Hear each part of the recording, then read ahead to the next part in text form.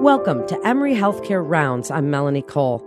Today's topic is treatment options for older patients with acute myeloid leukemia, and my guest is Dr. Martha Arellano. She's an associate professor in the Department of Hematology and Medical Oncology at Emory University School of Medicine, and she specializes in the treatment of leukemia. Dr. Arellano, explain a little bit about acute myeloid leukemia and when does it typically present? Yes, so acute myeloid leukemia is a pretty rare disorder. It affects patients older than 65 years old, and it's pretty difficult to treat in that population, which is why I became interested in it. So what is the clinical presentation? Patients can present, the clinical presentation varies from someone presenting in an indolent fashion, just with mild symptoms such as fatigue or peripheral blood abnormalities, or they can present extremely ill with infections, organ dysfunction, hypoxia, or with bleeding or thrombosis related to disseminated intravascular coagulation. So how is it diagnosed, and what are the diagnostic criteria and tools that you might use? AML is diagnosed generally with a bone marrow biopsy and aspiration. We send the bone marrow sample for assessment of morphology, flow cytometric analysis, chromosome analysis. We have a panel, an AML FISH panel, which is pretty similar across cancer centers. And we also have some new tools that include next-generation sequencing for myeloid malignancies, which can give us information about specific molecular abnormalities that can help with both the prognosis of AML and also for the potential to use targeted treatments, both in induction, consolidation, and maintenance phases of the treatment. So, and we're going to get into some of those, but tell us some of the challenges and uncertainties when treating older patients with AML. So, treating older patients with AML is challenging. There are, I think of it as two things that sort of fight to make this a difficult situation for the patient and the treating physician. And so one is patient-related factors that include comorbidities. As we know, AML is a disease of the older patient with the median age being around 69 years of age. And we know that as we get older, we accumulate more and more comorbidities, and some of those are severe enough that they create a situation where the patient will not tolerate what we consider standard induction kind of chemo treatments.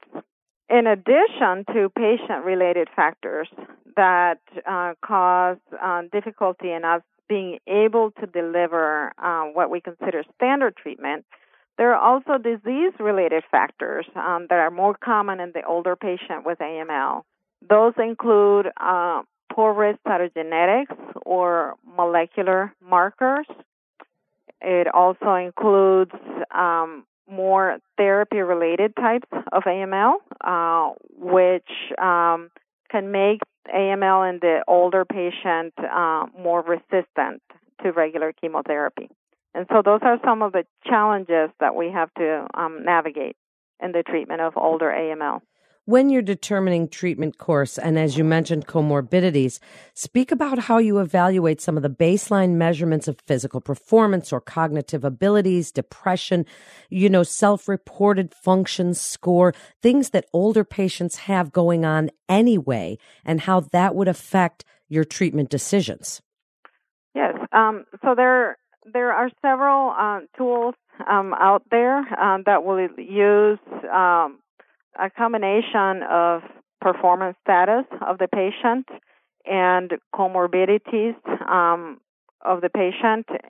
Putting these factors together can help us to determine which patient is likely to benefit or to tolerate intensive treatments and which patients should be offered lower intensity types of treatments. So then speak of some of the advancements and innovations in treatment. Tell us about your research and what are your research goals and some ongoing current clinical trials. So part of what I do in my clinical practice is determining which patients should or should not receive intensive treatment, and determining which patients will not benefit from intensive treatment and should be offered less intensive regimens. We have a cadre of clinical trials for both types of patients. One of the exciting studies that we have here at Emory is a clinical trial that's sponsored by the Leukemia Lymphoma Society. It's called BEAT AML. This is a clinical trial for newly diagnosed patients with AML age 60 and older. The trial involves obtaining bone marrow aspirate and biopsy samples at the time of diagnosis. The sample is then sent for genetic analysis, and then based on the mutations that are found, the patient is allocated to one of several sub-studies.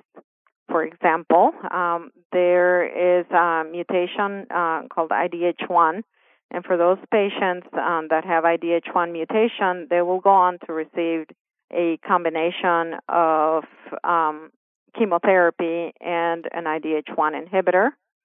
For those who have a mutation in P53, they will then go on to get chemotherapy or hypomethylating therapy with a drug that has been shown to have activity in P53 mutated AML. The name of the drug is entospletinib. And for those patients who don't have any targetable mutations, they will go on to receive a combination of hypomethylating therapy and a a novel CD33 antibody for treatment.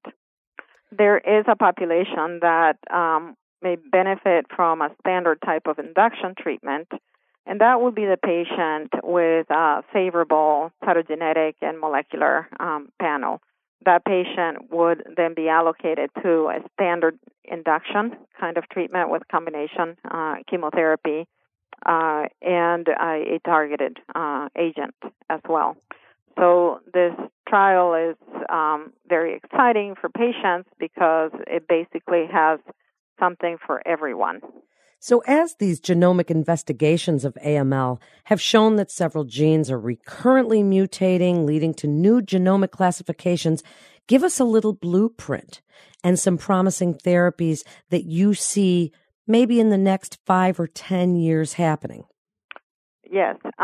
So I think the drug entospletinib, that seems to have a lot of activity in patients with P53 mutation, which we know that that carries a very poor prognosis. I think that this drug is very likely to move forward in the future. There have been a few treatments that have been FDA approved recently. The 10 to 15% of patients that whose AML harbors an IDH1 mutation now can benefit from a drug that is an IDH1 inhibitor called AG120 or ivosidenib. It was just recently FDA approved for the treatment of relapsed refractory AML with an IDH1 mutation.